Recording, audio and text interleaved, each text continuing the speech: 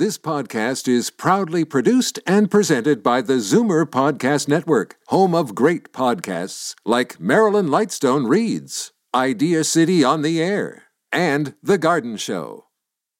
You're listening to an exclusive podcast of Fight Back on Zoomer Radio, heard weekdays from noon to 1. Now, Fight Back with Libby Znaimer on Zoomer Radio with guest host Jane Brown. Libby is off today. Well, as you heard in Bob's news, there may be a glimmer of hope for a return to the bargaining table for Ontario's education workers. At the same time, debate continues in the Ontario legislature on the Ford PC's proposed legislation to impose a contract on the province's education workers and ban their planned strike. What do you think about this move by the education minister? What do you see as the compromise to get the workers an acceptable deal? Or do you feel what's being offered already is acceptable? Numbers to call, 416-360-0740 or toll free, 1-866-740-4740. Let's be honest, the whole situation is a bit of a mess as workers prepare to hold a day of protest across the province on Friday. That's going to force the closure of a lot of schools in Ontario. Not to mention, at least at the moment, it marks the end of collective bargaining for the workers, this imposed legislation once it passes. But can this legislation be avoided if union negotiators revise down their deal, which apparently Laura Walton is willing to at least consider? And now, the Recovering Politicians Panel. We will take all of this to our recovering politicians. Charles Sousa is a former Ontario Liberal finance minister, Lisa Raitt, a former federal deputy Conservative leader, and Howard Hampton, a former Ontario NDP leader. Hello, panel. Hi, Jane. Hello. Charles, since you are the one most recently to have served at the Ontario legislature, I'll ask you, what do you make of what's happened? Well, the use of the notwithstanding clause is unprecedented. I mean, it's rarely obviously used, but depriving workers of some of their rights, I think, is pretty severe. Certainly and Lisa Raitt can attest to this, having been Minister of Labour herself when she was in federal side, and a negotiated agreement is the best agreement, and they're both being somewhat reckless, I have to say, and I do worry about the kids and the people going to school, and we have to be gentle because it's a very delicate balance, and it's being upset right now, both by CUPE in terms of some of what they're trying to do and bait the government, but also the government trying to use a big stick, which is going to cause ramifications throughout the system. I like that description, reckless by both sides. Lisa, would you like to augment those comments? I agree Charles and I were actually, I think, Charles, were you Labor Minister? We were Labor Ministers together, actually, at one point in time. But listen, I agree with Charles on this one. I think that it is in a situation where we're seeing the big cannons come out on this event, and the government is showing how far they'll go. But if I could add a little bit of a flavor, I didn't realize that Prime Minister Trudeau had weighed in, and I would just give him one message: butt out. This is none of your concern. This is a provincial matter. That notwithstanding clause, no matter how much you like it or don't like it, it was actually a precondition to getting the Constitution repatriated and the Charter coming into place. It's there for the purpose of being utilized. If you don't like it and you want to change the Constitution, well, good luck with that, buddy, because it's going to be a hard climb to have that done. But to have the Justice Minister look at ways to intervene, I'm absolutely shocked. If that's his talking point, he's got better things he should be focusing on today than this dispute in Ontario. Interesting. Howard Hampton, your initial thoughts on the developments? Well, I think it's very unwise of the Prime Minister of Canada to try to play politics with this. And I think that's what he's doing. And using it to try to distract from some of his own troubles, neither of which I think are going to work well for him and may create an even more difficult situation. This is unprecedented. I mean, this goes much wider than the current collective bargaining process between education workers and the government. this literally strikes at some of the historic compromises that have been made between governments and the labor movement going back over a half a century. I mean, this is the equivalent, and I don't want to overstate this. This is the equivalent of saying, "Oh, we'll use a tactical nuclear bomb here," because what it says, and it says this not just to education workers, but to healthcare workers, broader public sector workers, large, and also to private sector unions. If we don't like, if we don't like you, we will drop the bomb on you. And so it's not just a tactic that will speak to those education workers. It will speak to the larger education community, including the universities and the colleges. It's a threat to public sector workers generally, and to very progressive unions in the private sector, like the steelworkers or UFCW or Unifor. It sends a message to them too. If we don't like you, we'll just wipe out your rights. So this is a huge escalation of something that really should be bargained, at the table, and that's what is really needed here is some bargaining. And you heard Fred Hahn, who's the head of CUPE in Ontario, say, as a union we can't bargain with ourselves, and the government really hasn't bargained, nor have they been willing to sit down and look at issues like having this go to an arbitrator. They're simply saying, we're going to drop the bomb on you. And that is really fundamental to how working people in this, not just in this province, but in this country and probably in North America, have tried to work with governments and with business over the last 80 years. But the irony of all this, Howard, is that up until Sunday, they were, both sides, involved in mediated talks. Yes, and governments and unions have to take a strike vote. You have to, at a certain point, you have to say, we need to test where our members are. What are our members saying? And that, again, is part of bargaining. All right, to say to government, look, our members are really upset. They're some of the lowest paid people in Ontario, not just the lowest paid people in education, not just the lowest paid people in the public sector. They're some of the lowest paid people in Ontario, and they have some of the hardest jobs. And we will talk about what their jobs are worth in terms of financial compensation. But Charles, over to you. I mean, taking a strike vote is all part of the process. But was it prudent for the government to call a full-on strike 5 days out rather than continuing with the collective bargaining process? The government or CUPE? CUPE, I'm sorry, yeah. Yes. So, they're all using their arsenal, and they're using what's available to them to try to force the hand. I mean, Howard makes reference to the lowest paid workers in this predicament. It's not the teachers, right? But there is a leapfrog effect that's going to take place, and the government's trying to take precautions as to how to manage ongoing negotiations thereafter. So CUPE is obviously trying to force this piece so that they can get a reasonable increase in wage, and they deserve it. I mean, to this point, inflation, other matters, everyone is angling for more money. It's a question of how much, and the deviation is just so strong, so wide. They can't find a meeting of the minds, but neither side should be implementing. Both are nuclear reactions to this. Lisa, it's true, right? I mean, they both pulled out the last straw tactic rather than letting the process go on. And I mean, Stephen Lecce said today that the government is reacting to the fact that they called a full-on strike while bargaining continued. But they've both basically gone for the gusto instead of, oftentimes, as you know, unions will say, we'll do a work to rule first.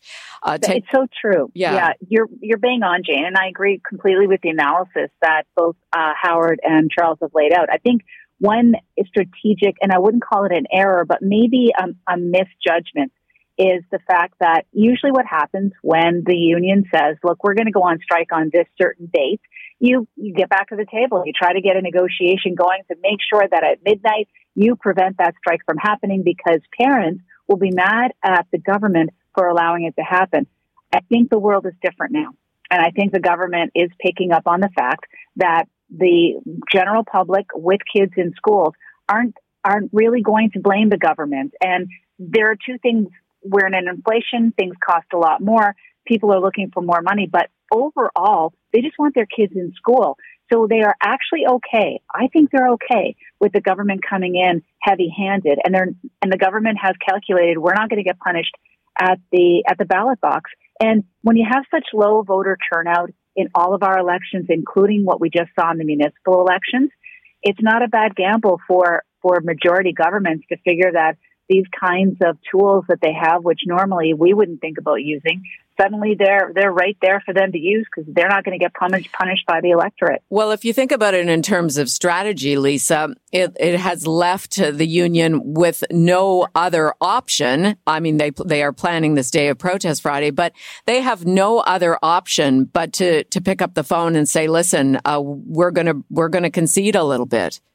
I don't even think they can go on strike on they can do it. They'll try to do everything but a work stoppage on Friday because the penalties are real and they're significant. And it's great to rattle the sword or the saber, but my gosh, that you can't put individuals in those personal circumstances where they can be fined personally. It's just, that's not fair to your workers. No, $4,000 a day for an individual. That's a tenth of their salary, a lot of them. Exactly. So it's a shame, but and they're both, Howard and Charles are right. This sets the scene. I don't know whether or not this kind of tactic will be used in the healthcare sector. I think that to the public is a little bit more sensitive. But on the teaching side of it, I think they have heard loud and clear from parents that this is the route they want to go. I want to talk with our panel about what these educations are worth in terms of financial compensation, but our Zoomer radio listeners also want to get in on this conversation.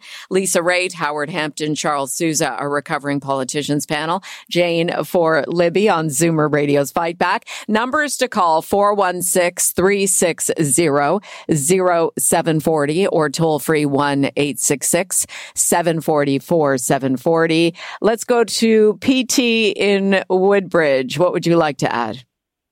It's not that I'd like to ask. I would just like to leave a comment. Throughout the years, the teachers have really gotten what they wanted. I admire them. They do a good job.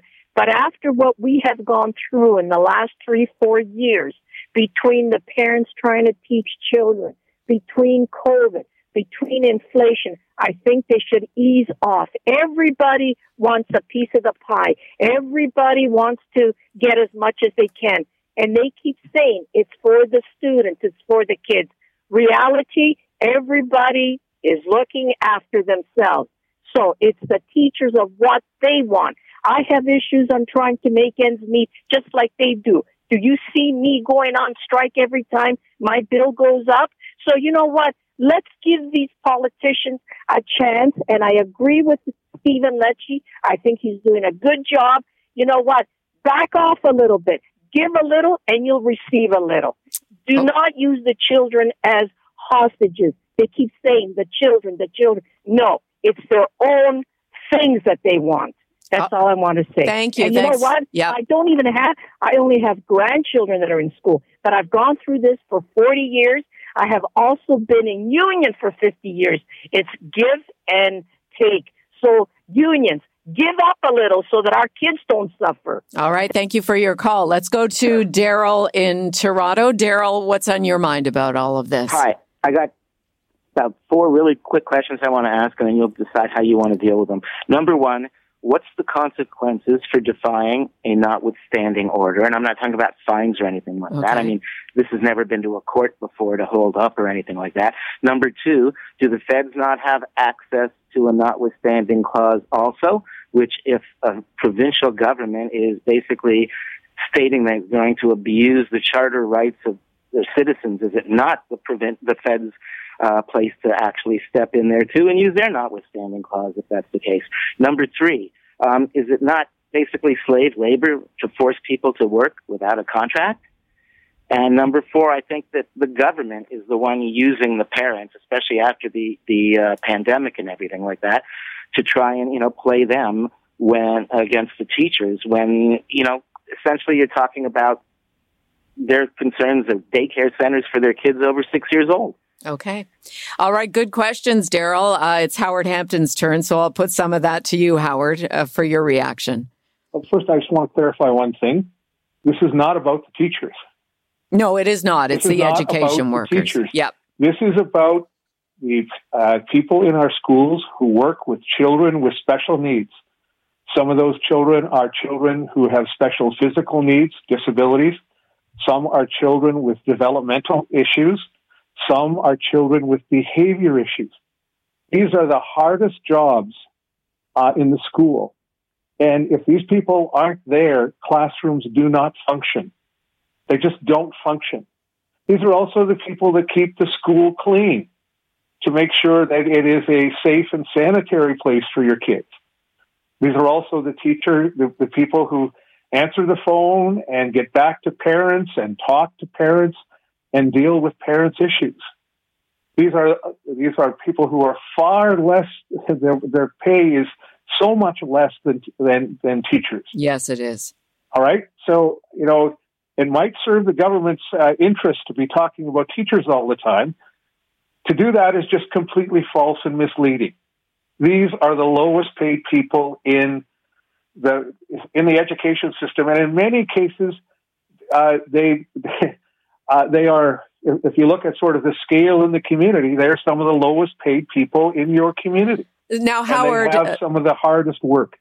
The second point is the notwithstanding clause would clearly go to the superior courts, probably to the Supreme Court of Canada, as a number of other attempts by governments to interfere with collective bargaining rights have gone to the Supreme Court of Canada. And it would be very interesting to see what would happen there. Can the federal government overrule? No, the province has its jurisdiction. Education is clearly within the provincial jurisdiction. The federal government could intervene in a court case. And the federal government could in a court case, and I think this would be headed to the courts, intervene and say, this is not what this notwithstanding clause was intended for. This is a trampling on not just the rights of these workers, but this is a trampling on some rights that are pretty fundamental to all Canadians. So they could intervene, but they can't overrule.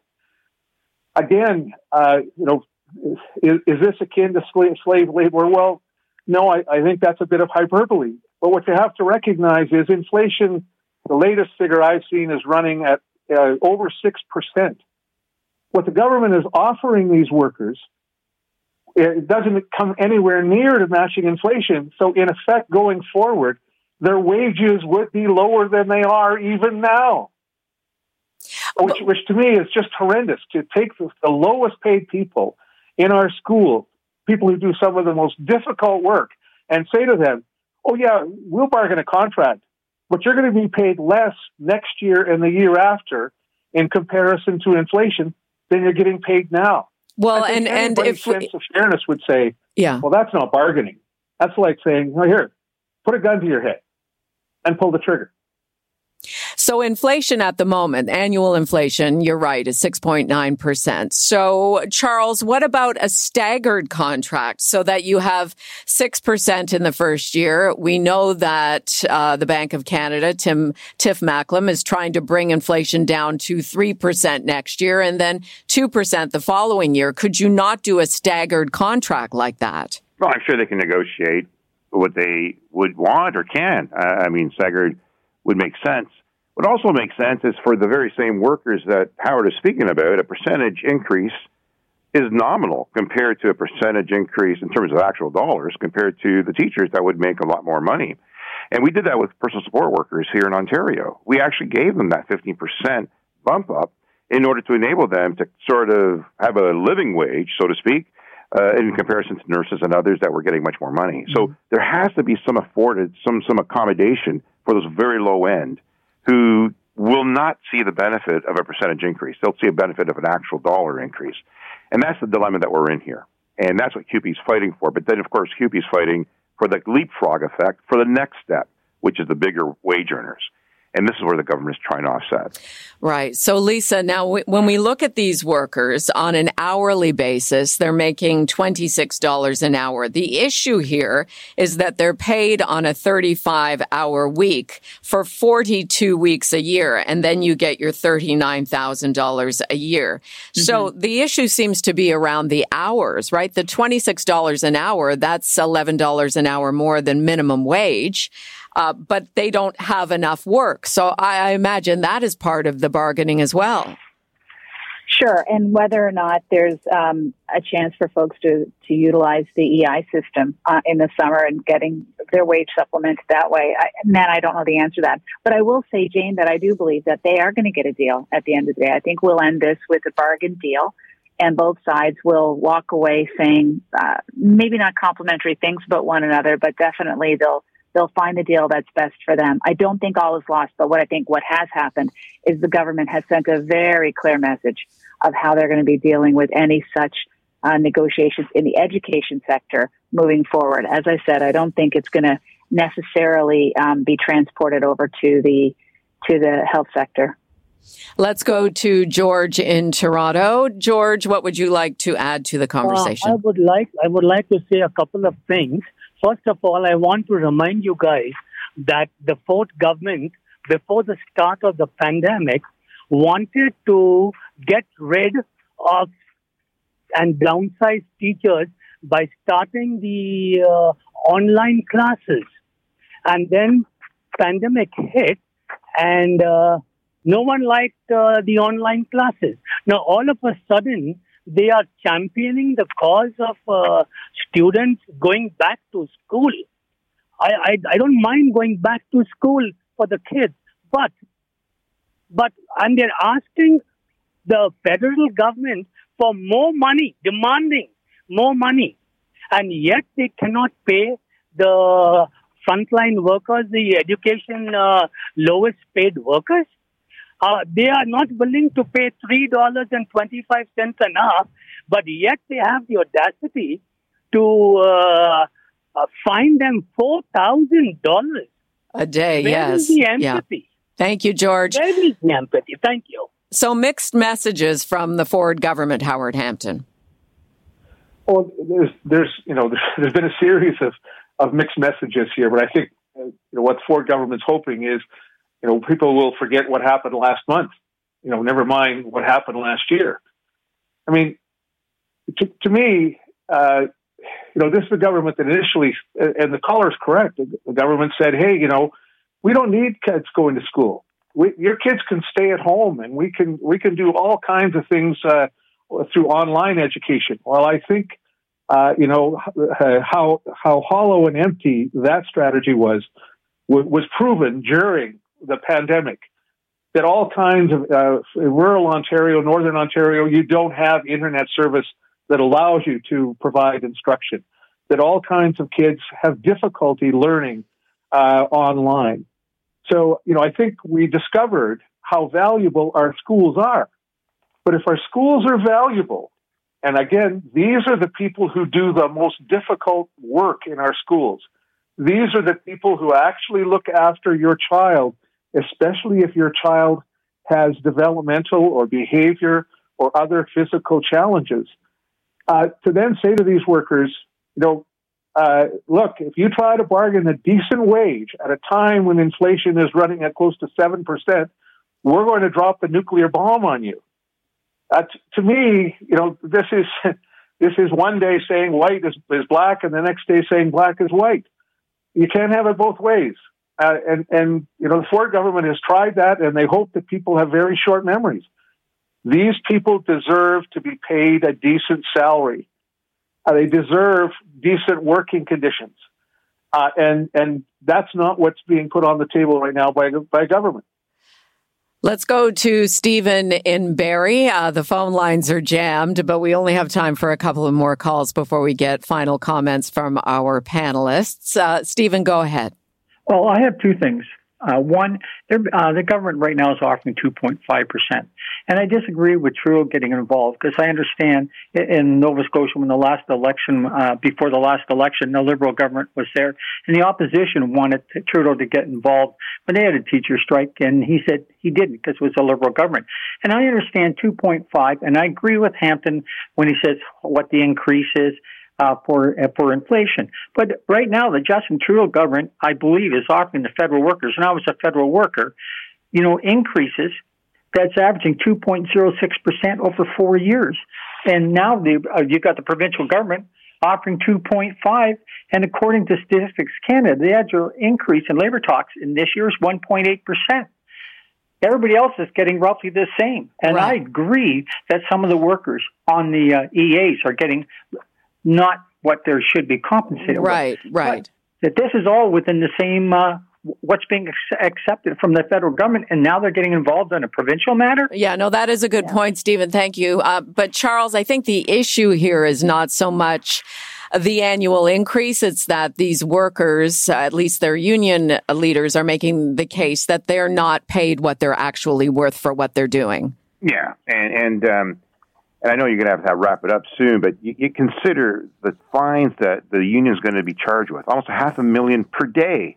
So, there's got to be a more reasonable outcome for these low-end workers who deserve greater pay instead of paying for all these fines. So I don't think it'll be long-lasting because it's just crazy. And the other thing is, in other instances, you have essential workers mandates to enable people to be protected. And we've done that during the Ford's government when they were the mayor, I should say, Rob Ford, for TTC in Ontario, in Toronto. They squawked, but in the end, it created a lot of harmony as we go forward. You can't do that with these individuals, unfortunately. But it's early in the mandate. They'll take drastic measures because people will forget in 2 to 3 years. Charles, are you as optimistic as Lisa, saying that Lisa says she thinks there will be a deal ultimately negotiated? I think so. I think so, too. There's a lot of grandstanding right now, and they can't afford to do that. They shouldn't be spending money this way. And Howard, do you think a deal will be done at the table? I hope that a deal will be done at the table, but when you engage in this kind of tactic, and believe me, people in the health sector, the university sector, people in the broader public sector, and even workers in the private sector will see what this is. This move basically says, as a government, we're prepared to wipe out literally 80 years of collective bargaining. Because this goes right back to the Depression and World War II, when government stepped in and said, we have to ensure that workers have some protections if we're going to be able to mobilize the economy for the war. That's what was at stake. Mm-hmm. And at that point, government said, unions have a right to bargain, employers have a right to bargain. These are the rules for bargaining. And what this government, the Ford government, has said is we are prepared to literally drop a bomb on this that destroys those historic compromises that have really been in place since about 1942. That's the message that will be delivered to the broader labor movement. And that's the risk here, that the broader labor movement will say, well, if you're prepared to drop the nuclear bomb on these very low-paid workers, then it seems that none of us really matter. And we'll take this as a warning that you're prepared to do this anywhere and everywhere. That's the risk. And Lisa, in terms of strategy, short-term strategy, I certainly appreciate Howard's philosophical thoughts about all of this, because this is the history of this country and the province that he's talking about. But in terms of getting this deal done, which you think you feel optimistic about, what guidance would you give to both sides? I would say that you need to find the person on the government side, whoever's negotiating, that has an actual relationship with somebody on the union side, to try to sit down quietly and see whether or not they can come up with a process to get back to the table in a meaningful way. This is where you have to rely upon personal relationships that you develop across the table. I hope there are some there, because that would be the way forward. And if they don't have that, they need a mediator to try to get them back together. All right, we'll leave it there. It'll be interesting to see what's happened when we talk to you next Tuesday over these next 7 days. Appreciate your time as always. Good afternoon, everyone. Jane. Bye, everyone. Lisa Raitt, former federal deputy Conservative leader, Howard Hampton, former Ontario NDP leader, and Charles Sousa, former Ontario Liberal finance minister. Jane for Libby here on Zoomer Radio's Fight Back. And coming up in the second half, how much are Canadians relying on food banks and what you need to know to protect yourself against the flu? That's next. You're listening to an exclusive podcast of Fight Back on Zoomer Radio. Heard weekdays from noon to 1. Fight Back with Libby Znaimer on Zoomer Radio with guest host Jane Brown. Today marks the official beginning of the rollout of the flu shot in Ontario. You may receive a flu shot from a doctor or a nurse practitioner, a public health clinic, or at the pharmacy. And look who's joined us in studio here at the Zoomerplex, our old friend, pharmacist John Papastergiou. Great to see you in person. Yeah, it's great to be back. It's been a while in person, right? Yes. We used to have our half hours Thursdays at 12:30 where people would call in and talk to you and others with the Ontario Pharmacists Association. Seems like a long time ago now. Seems like, so much time has passed. A lot's gone on in pharmacy and it's busy as ever, right? Yeah. Well, how have you been personally? Pretty good. Yeah. Otherwise, well, it's just, in the pharmacy world, we've taken on kind of the brunt of the pandemic with, testing and vaccination and just filling scripts. It's been a very, very busy place over the last few years. Yeah, especially on the Danforth, busy locations, both of them, right? Yeah, really busy. And, it's been otherwise good. I mean, I think the patients, the community saw the value, really realized the value of the community pharmacists. When, family doctors, many of them went virtual. Everyone was too afraid to go to the ER or to, urgent care. They'd show up in the community pharmacy, right? And it was good. I mean, it was busy, but good. Well, and let me put that to you before we get into talking about the flu shot. How has the pandemic changed pharmacy for the better, or maybe forced it? It was the catalyst to get it to evolve to the next level. Yeah, we've been talking about expanding scope of pharmacy practice for a while, but I think the pandemic really built a lot of goodwill for pharmacists amongst the stakeholders. So we know in January, minor ailment prescribing is coming in Ontario. So you'll be able to go into a pharmacy and get prescriptions for, minor self-limiting type conditions, things like cold sores. You're not going to have to go to your doctor anymore, rashes, minor burns, things like that.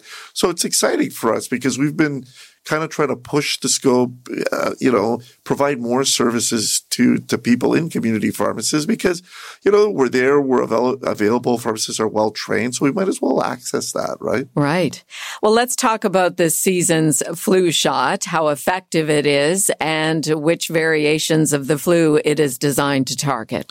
Yeah, I mean, the best kind of idea we always have about how this flu season is going to go is based on what's happening in the Southern Hemisphere or what's already happened. So, in Australia, they had a really, really high incidence of flu this year. And there was a number of reasons for that, but primarily the last few years, we've been social distancing, wearing masks, being very, very careful. So we didn't really have much flu circulating. Right. And now we've taken all that away. And we haven't really had any inherent immunity for the last few years because we haven't been exposed to much of it. And bam, you get like a really bad flu season. And if that's any indication of what's going to happen here, we should worry. And I think the point here is get vaccinated as early as possible. We're already starting to see some flu circulating even in Ontario. Right. And people hospitalized for the flu. Absolutely. When in the last 2 winters that didn't happen because of masking and distancing and all those protocols we had in place. Absolutely. And I think we opened up now to everyone. We've been doing high risk patients for the last couple of weeks, but we're now, available to vaccinate anyone. And I always say that I'll wait till later. Patients say this all the time. Maybe I'll come in a couple of weeks. Don't wait because it takes about 2 weeks for your body to kind of generate that immunity after you've been vaccinated. So it's not like you get the vaccine and you're protected immediately, right? There's some time between that's required. So if you get vaccinated now, we're in November, you'd be in good shape for mid-November, right? Okay. And that's when we expect to see kind of the peak, November, December, January. You see usually an onslaught of flu. If you have a question for our pharmacist friend, John Papastergiou, go ahead and call in. Numbers are 416-360-0740 or toll free 1-866-740-4740.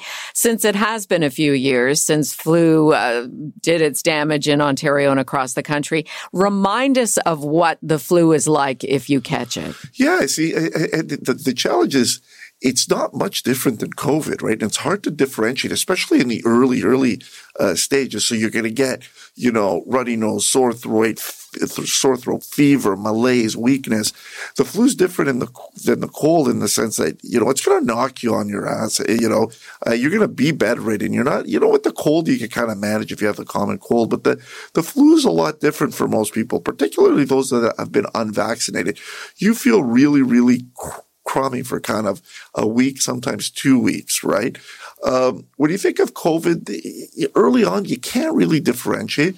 Generally with COVID, if it progresses, you're going to get the shortness of breath, and you don't really have that with flu unless you have underlying comorbidities, things like asthma, COPD, you could get that shortness of breath. But that's what I'm worried about this year. If we have both kind of circulating at the same time, it's going to be hard to differentiate who has one without the testing and everything else. Right. And of course, the difference with the flu versus COVID is that you can be asymptomatic with COVID, but you can't be asymptomatic with the flu. That's exactly right. Yeah, for sure. And so if we could vaccinate as many people against the flu and then get those boosters in for COVID, because we're doing that right now as well.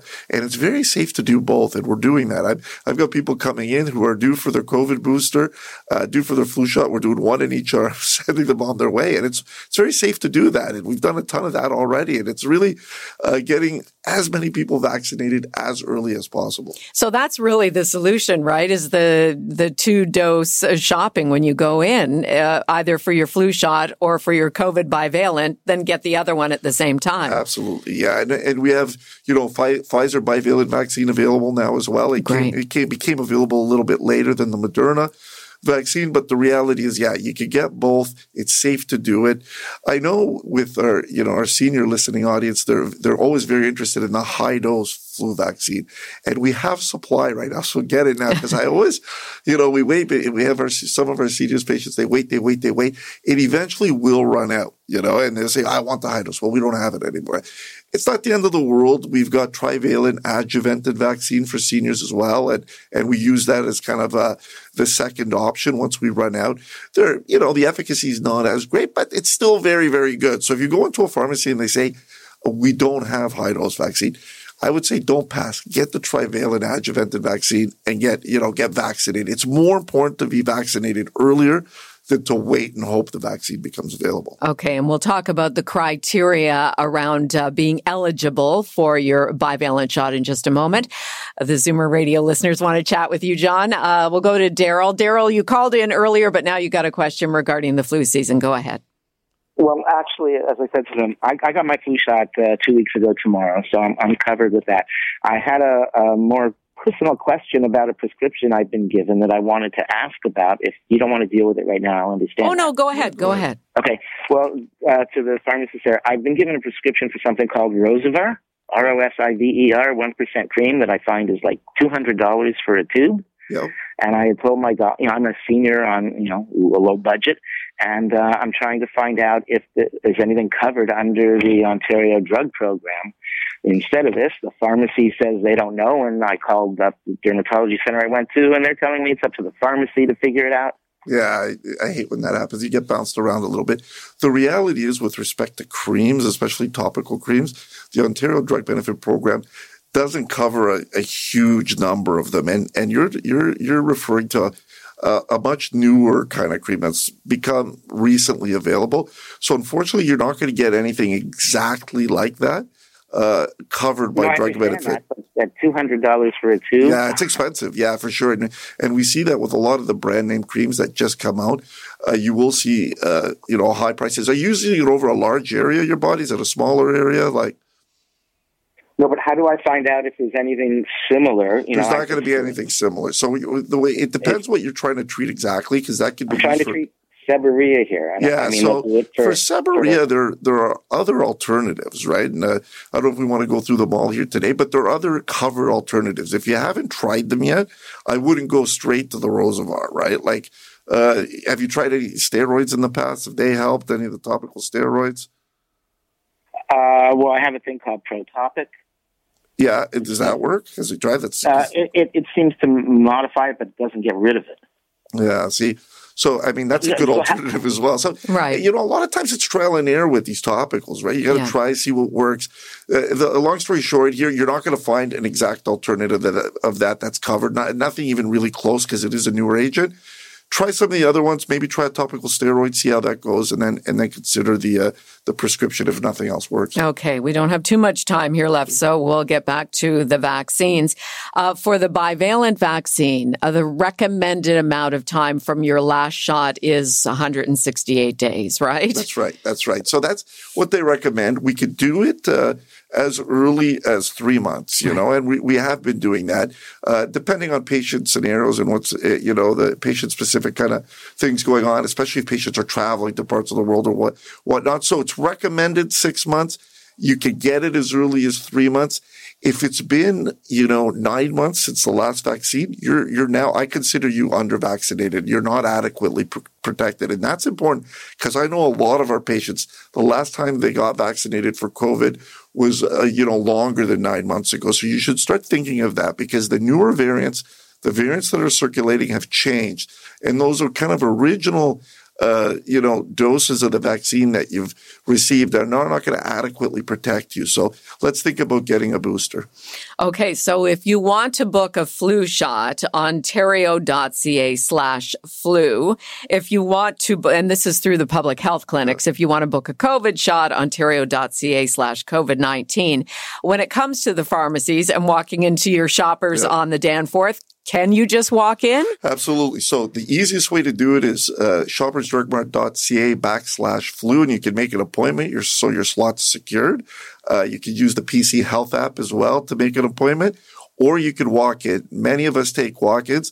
The challenge with the walk-ins is we give priority to the appointment, so you may have to wait a little longer. We don't turn anyone away, right? So if you happen to be in the store and you don't mind waiting a little bit, get in line. We'll get you vaccinated. I find the rush happens right now. We're going to get about 2 weeks and everyone's coming in, and that's a good thing. So the wait times will be a little bit longer. If you're younger, otherwise healthy, and you want to give it 2 weeks and come in after 2 weeks, that'd be okay too. The wait times won't be as long. And you can get the 1-2. 1-2, we'll do it at the same time. I have a great story when I went to my Shoppers a couple of weeks ago to get my second shingles shot, and they offered me the flu shot at the same time. And the pharmacist said, we just got them last night, but to save you another trip, I'll give you both. And that's a good point, Jane, around shingles vaccination, because I'm trying to take this opportunity to kind of educate people. Hey, get the shingles vaccine. It's important. It's probably one of the most effective vaccines that we do have. If you're getting it at the same time, very important with shingles, get it in different arms. That is, because sometimes with the shingles vaccine, you get a lot of arm swelling and whatnot, and it freaks people out. So I always say separate it. Don't do it in the same arm. But, you could do shingles with anything else as well. Okay, so a final message. We do need to change topics, so I'm sorry if we didn't get to your phone calls, but final message for everybody out there. Get vaccinated as early as possible. Don't let it go. We expect a pretty bad flu season. Get in your pharmacist there. We're here to help. All right. Pharmacist John Papastergiou, great to see you again. Okay. This is Jane for Libby, Zoomer Radio's Fight Back. And coming up in our final segment, with 40-year high inflation, more Canadians are increasing their dependency on food banks. We discuss next. You're listening to an exclusive podcast of Fight Back on Zoomer Radio. Heard weekdays from noon to 1. Fight Back with Libby Znaimer on Zoomer Radio with guest host Jane Brown. We learned last week Canadians are increasing their reliance on food banks. These are tough times. We're dealing with 40-year high inflation. In fact, reliance on food banks increased to an all-time high earlier this year with nearly 1.5 million visits in March. To put that in perspective, it marks a 15% increase from the amount of visits in March of 2021 and a 35% increase from March of 2019, a year before the pandemic began.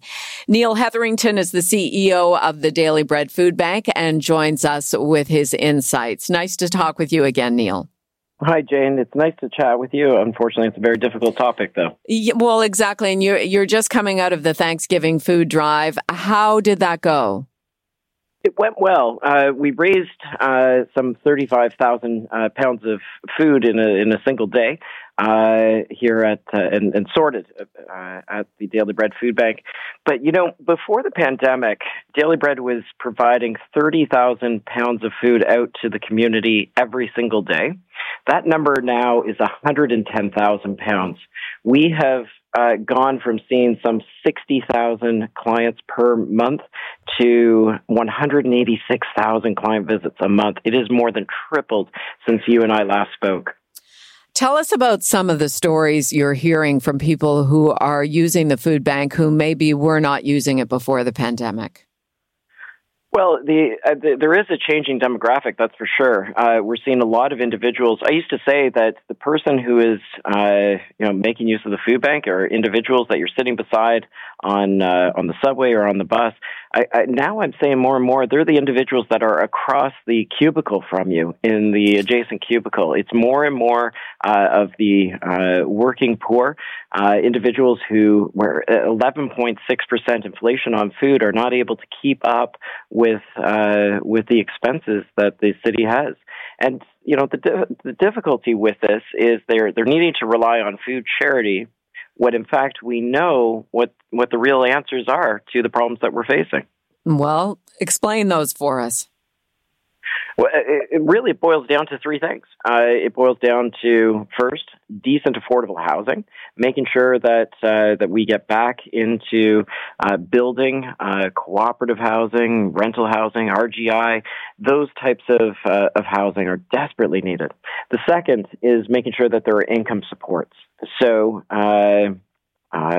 somebody on disability has a monthly income of about $1,200 to survive on for the month, and the poverty line in Toronto is around $2,200, and so we are legislating that if you are on income support, that you must be in poverty by a dramatic number. The third is making sure that we try to reduce precarious employment. So, if you take those three things, employment, income supports, and decent affordable housing, and you start to invest in those areas, then I think the conversation, hopefully, that you and I have next will be that we have plateaued and maybe start to see a decrease in the number of people coming. But it is at a dire state for the food banks in the city of Toronto. Is it fair to call it a crisis? I mean, could it get much worse? Well, it's absolutely fair to call it a crisis, and I'm really sorry, but to say that actually it will get worse.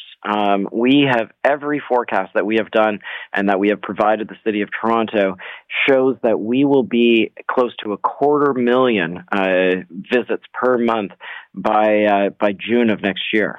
So we have no cause for optimism in the short term that things will change, and so that has forced and inspired each of the people who volunteer and who work here at the Daily Bread Food Bank to redouble our efforts. We will feed the need, and we will continue to advocate for those systemic solutions that I was talking about earlier. Well, I guess in regards to those systemic solutions, I mean, this is not the first time you've said this out loud. I'm sure you've been consulted by various levels of government. What is your impression in terms of whether the government leaders at the different levels are actually hearing your message? When the pandemic started, it was a wake-up call for all of us, I think. We were banging pots outside, to support essential workers and support food banks. And we all said, we got to do something fundamentally different. We need to build back better. But that wake-up call didn't, we went back to bed. All three levels of government have put the snooze button in play. And we need to say and go back to that resolve that we had. I was pleased that the provincial government put disability rates up by 5%. At the same time, they hadn't been adjusted since 2018, when inflation cumulatively had impacted those individuals by 12%. So they were underwater by 7%. So, that changes to disability are needed. We've taken sort of a half step on that front. And I'm very hopeful that we can pressure government with the release of reports, like you mentioned earlier, to make sure that we are living out the values we espouse as Canadians in terms of how everyone is treated, and begin to reduce poverty, like our commitment is to reduce poverty in half by 2030. We're not on a trajectory to be able to accomplish that poverty reduction strategy. You talked about the importance of decent, affordable housing. What do you make of the new provincial legislation, the sweeping legislation to improve affordable housing across the province? Well, I'm optimistic about it. They consulted both with the industry as well as affordable housing experts, and are making the right call in terms of getting it built more quickly. Some of the details, I know municipalities have put some concern out there in terms of whether or not development charges would be on affordable housing, and they've got some concerns that have been relayed. And so I think as you dive into some of the policy details, there may be some concerns, but I don't think we should let those minor concerns get in the way of the fact that the government was recognizing and taking action to do something about the affordable housing crisis that we all face. And so we need to applaud movement forward. For those who are listening and thinking, I meant to donate to dailybread.ca for the Thanksgiving food drive, or, I meant to get in touch to help out at some point, to volunteer. What do you say to those people right now? Because now you are in between drives, effectively. Well, we're 24 hours a day, 7 days a week, 365 days a year. People can drop off food at any fire hall.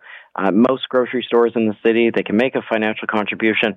But here's the thing. Not everybody who's listening to this broadcast is in a position where they can donate either food or funds. And we get that. And so, but everybody who is listening can make a call to their counselor, maybe their new counselor, to any elected official, and say, today is the day to implement your poverty reduction strategy. And I've never asked you this before, Neil, in all the conversations I've had with you. For those people who are listening who need assistance, need food assistance, how do they go about getting it and still making sure that they feel dignified in doing so? But there are food banks usually within walking distance of almost every area in the city of Toronto. But if they need any assistance, calling 211 to find out the nearest food program or food bank just to get the location. They can call Daily Bread directly, and we'll let you know the operating hours. And we set up our food banks in a way that is a sort of a shopping model. If you walk in, we ask how many people are in your family, and we take information down, and you shop based on a number of points that we give you for the food that is culturally appropriate, food that you would enjoy, for health and healthy and nutritious food. So there are ways to make sure that you get everything that you need, and of course, all of our hope is that we can reduce the number of people who are food insecure in the city. We'll leave it there. Neil, always a pleasure. Thank you for your time. Thanks, Jane. Have a good day. Neil Hetherington is the CEO of the Daily Bread Food Bank in Toronto. Jane for Libby. And coming up next, after Bob Komsick's news, the number one's at 1 with Eva D. You're listening to an exclusive podcast of Fight Back on Zoomer Radio. Heard weekdays from noon to 1. This podcast is proudly produced and presented by the Zoomer Podcast Network, home of great podcasts like Marilyn Lightstone Reads, Idea City on the Air, and The Garden Show.